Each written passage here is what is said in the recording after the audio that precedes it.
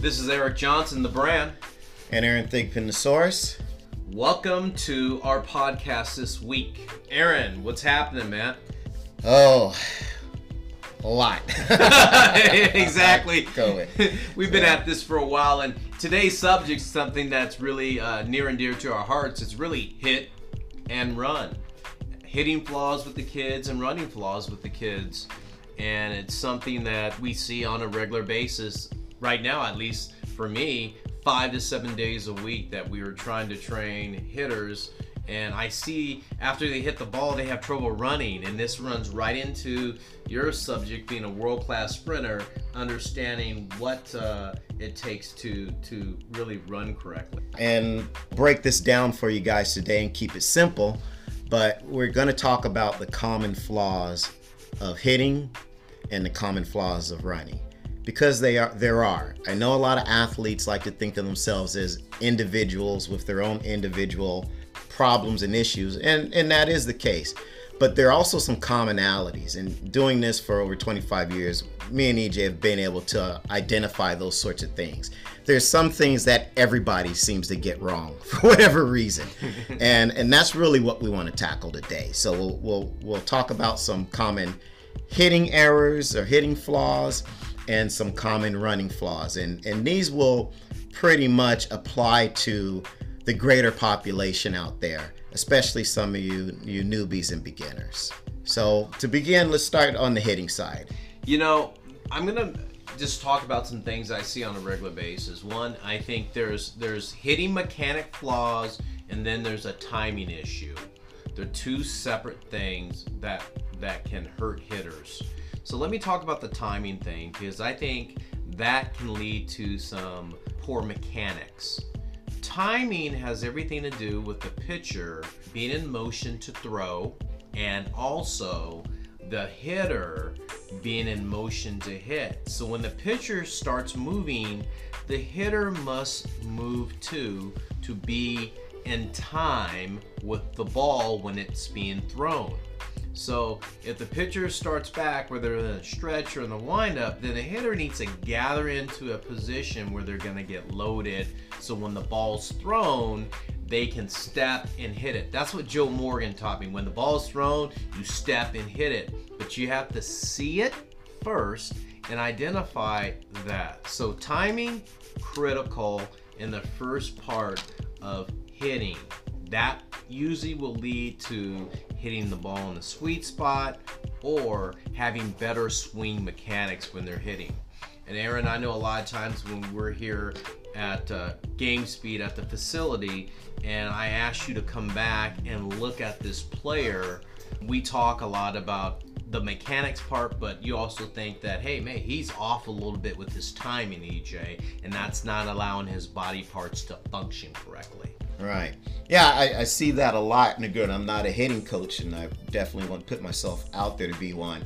But you can see that there does take a degree of synchronizing the upper and lower body. And especially when you're talking about ground force hitting and what we talk about with the hit dynamics and force generating from the ground up through the body, and that using that kinetic chain properly. And if there isn't the proper sequencing or coordination, then you're not going to realize the speed and power that you need to be successful once you make contact with the ball. That's a great point. So I love that. So timing, that's the first flaw. Second thing is just really picking up the ball, seeing the ball or release point. So a lot of hitters just say, oh, I see the ball when it gets halfway there, or I just, nonchalantly see the ball. I think it's really important that there is a focus on release point. And also, when the pitcher starts their windup or they're in a stretch position, what are they really looking at? And I always like to say soft focus at the bill of the hat or the crown of the hat. And then when the pitcher starts the motion and you start to move, then you need to focus in on the release point of the ball. Now that's different for every pitcher. So when that ball is thrown, where is the pitcher releasing? Is he high over the top? Is he 3/4? Is he a little bit 2/3 or sidearm? Picking up the ball there is allowing you to get the best first look at the pitch. Okay, so timing and seeing the ball are the first two flaws I talk about. Now, when you talk about your first look at the pitch, what specifically are they looking at? Are they just looking at the location of where the release point is? Or are they trying to pick up the rotation on the ball? What kind of clarify that for me? So the first thing is that they're looking at the release point, where they're releasing from the ball.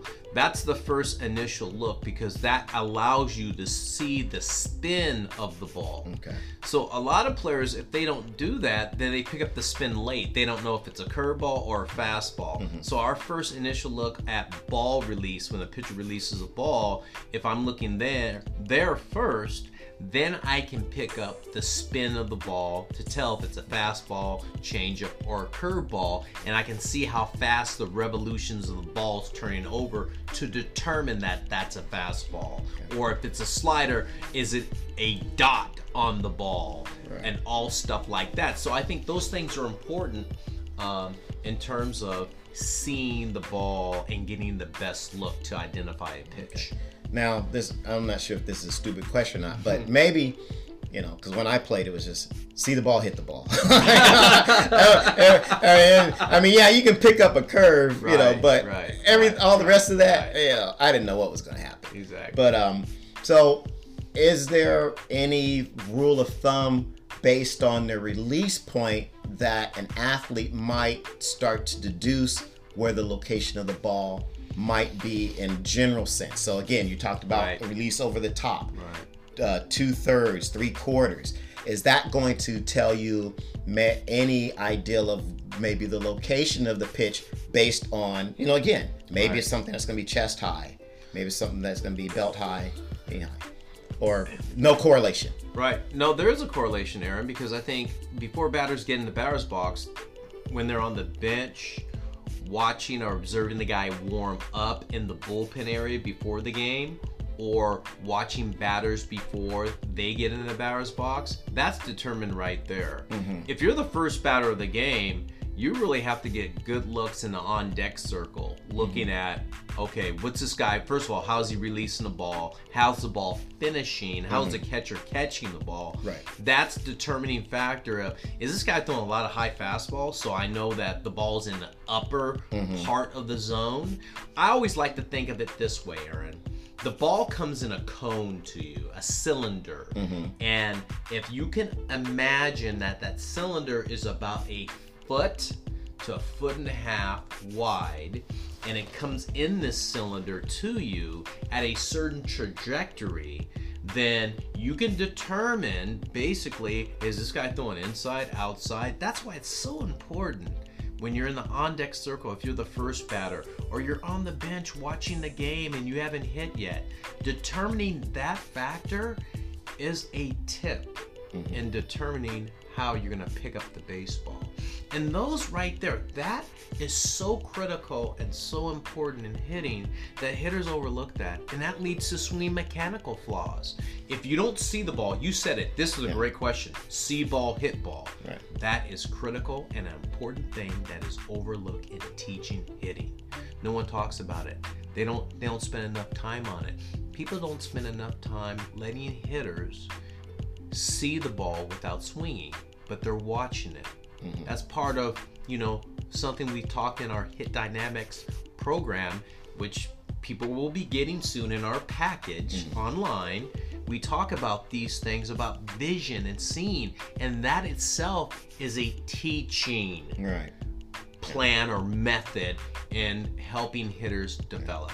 Yeah, I mean, just my own personal experience when I went to start to play again, that was the first thing I did. I went over to the Coliseum batting cages. They had a 90-mile-an-hour batting cage, and I dropped my coins in. I wouldn't even have a bat, and I just watched the ball.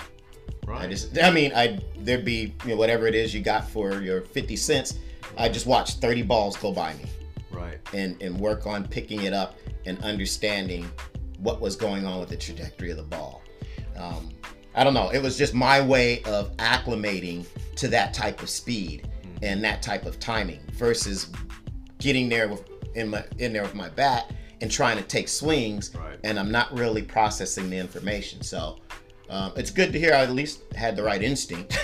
Your instinct's right. You know, that's part of our hit dynamic program too, Aaron, is getting the machine up and different pitches, or set it up for different pitches: slider, changeup, fastball, high fastball, low fastball, moderate speed, above average speed, really fast speed, to see the ball. Right. Like you said, see ball, hit ball. Right. So the two things we talk about really have to do with timing. And those two things are really critical.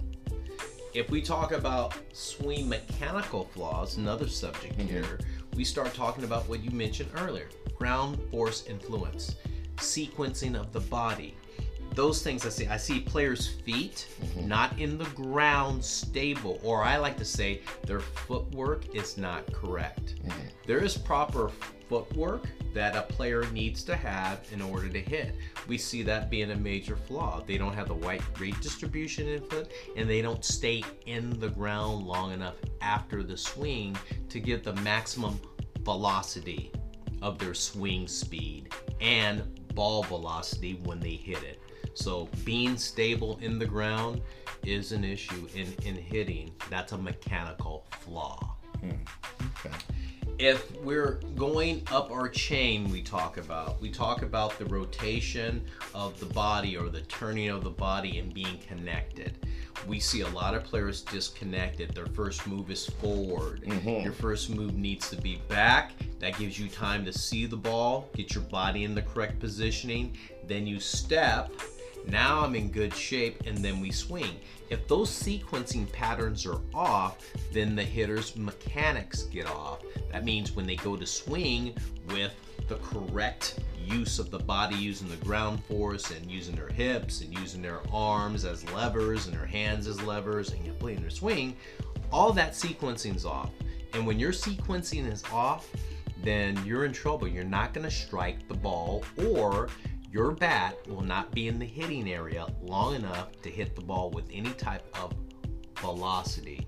And we know velocity is the key of getting hits, and it leads to a lot of good things: hits, power production, run production, the ability to beat infielders and outfielders in the field on the way you sequence your body to hit the ball squarely. Okay, so I think that's another idea in mechanics. The other thing is that kids forget that the sequencing pattern of your body, starting with the lower body and working all the way up, they're using their arms and hands too much. Arms and hands are critical and very important, but that's not all. Those are smaller levers. They need to use those big muscles, whether it's their thighs, their core, to assist the hands and the arms. And we see that being a problem. They can't get the proper extension through the ball because they're not using their levers, because the lower body chain and the core is not working properly. So those are some swing mechanical flaws that we see in swinging the bat. That are some basic things that can be corrected very easily with the proper instruction and the understanding of how the body is moving. And that's why I think you and I work so well together, is we understand about this kinematic process of the body sequencing properly in order to hit the ball with some sort of velocity and some sort of swing speed. Yeah. So that leads us into our next subject, Aaron, really about, you hit the ball, you hit it really hard, but guess what? You got to get out of the batter's box and you got to run, or you're on the bases and you're trying to score. What are some running flaws, Aaron, that we see with these young athletes? And I'll really break it down to the basics. And I teach this way with any athlete in any sport. Running is a very natural movement, or it should be natural. Right. And it's very athletic. And I really boil it down to three things: posture, foot strike, and coordination. Those three things will affect how fast you run, regardless of what it looks like.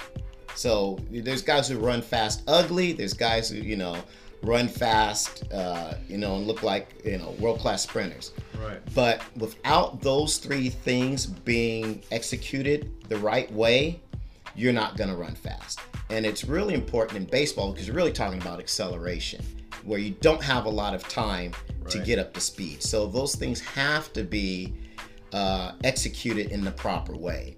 Now, first thing, let's take posture.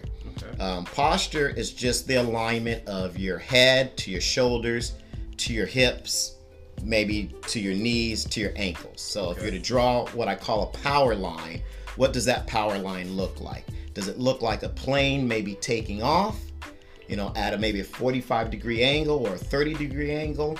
Or is it somebody, does it look like an L, you know, where you're bent over at the waist? Right. Or does it look like a backwards C where you're curved, your shoulders are curved back and your hips are out front?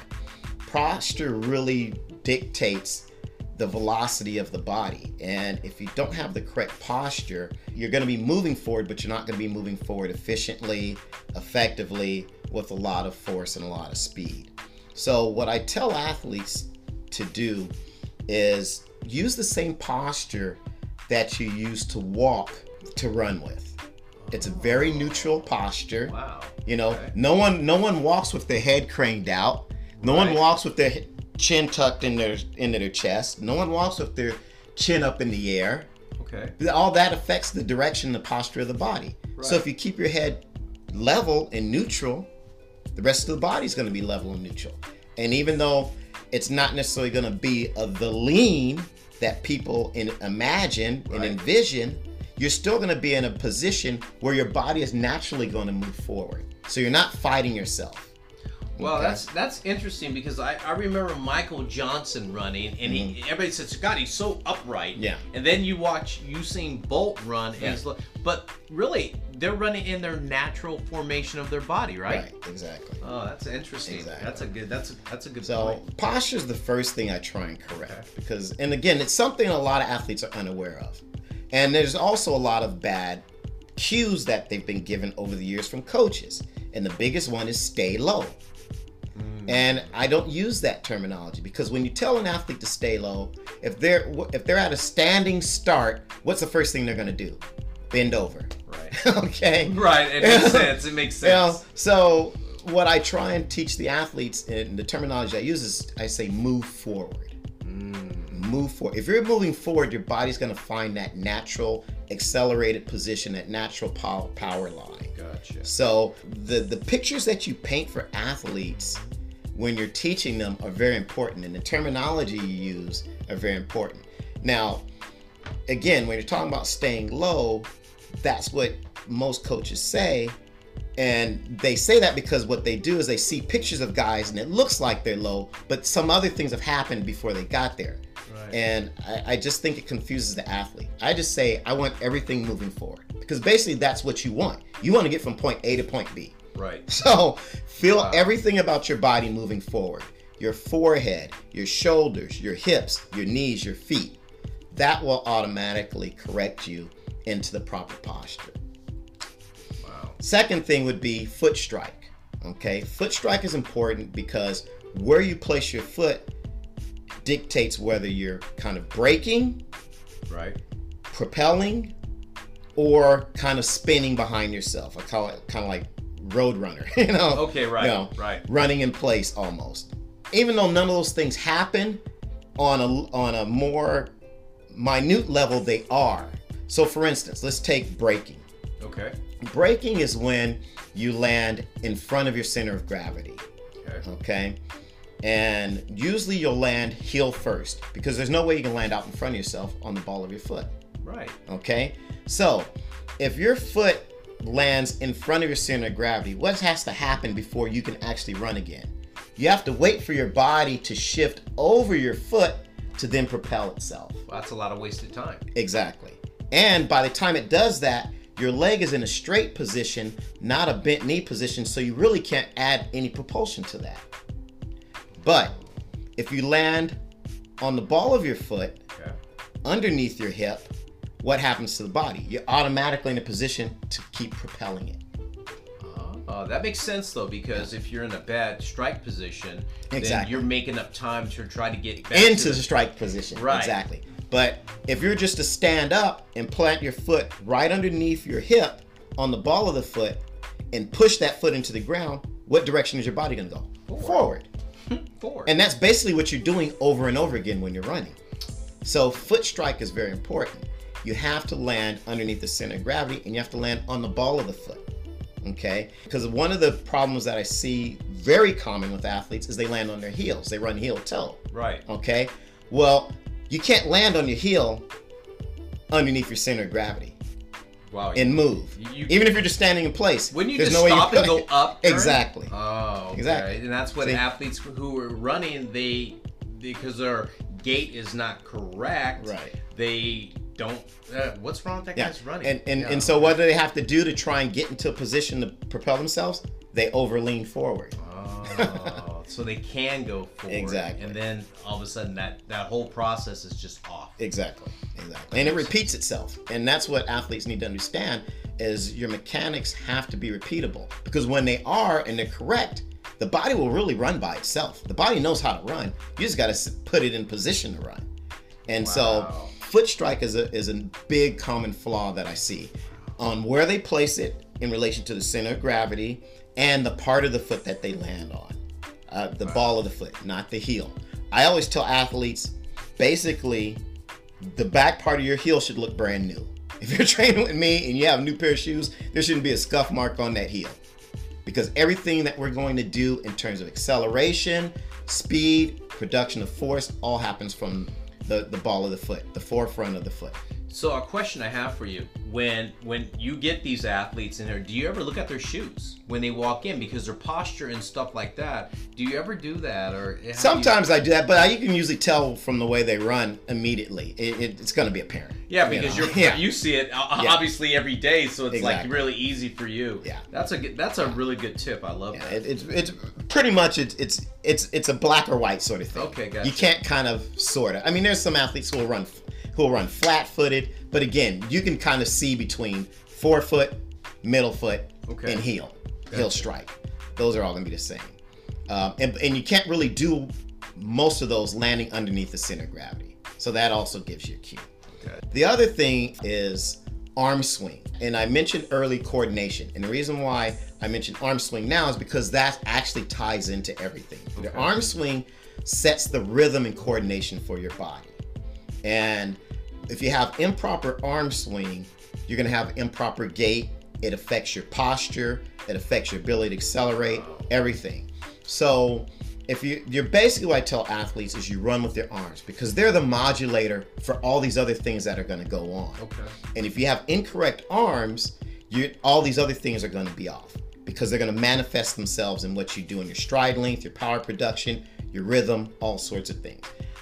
I have pro athletes that come to me, NFL guys, say I got to run the 40 and the combine in 2 weeks. They never give themselves enough time. Right. Gotcha. And so the one thing that I always say that we're going to work on is the arm swing. If you can correct your arm swing, it will make the most instantaneous change in how you run. Wow. Instantaneous. I'm not saying over a period of time. Right. I'm saying I can take an athlete, and if he's got poor arm mechanics, I can switch those arm mechanics and you can see an instant change in their speed. So when I have an athlete and we're pressed for time, that's probably the first thing I'm going to focus on because that will make a direct change. And basically what happens is the feet follow the arms. If your arms are going choppy side to side, you're going to have a choppy stride. You're going to have a zigzag gait. Okay? If your arms are short and choppy, what do you think are going to happen with the feet? Your stride's going to be short and choppy. If they're long and loping or you're circling them, I call it choo-choo training. Right. Well, that's going to have an effect because the arms and legs have to be synced up together. And if they're not, if you have one arm that comes up high and one arm comes up low, well, guess what's going to happen? You're going to have one long stride and one short stride. Okay. So you have to have that coordination. You have to have that symmetry. You have to have that repeatability of the proper mechanics for the body to get into a flow. Because in baseball, when you're talking about speed and running, you're really talking about accelerating. You're accelerating from home to first. You're accelerating on a steal. You're accelerating defensively to the ball.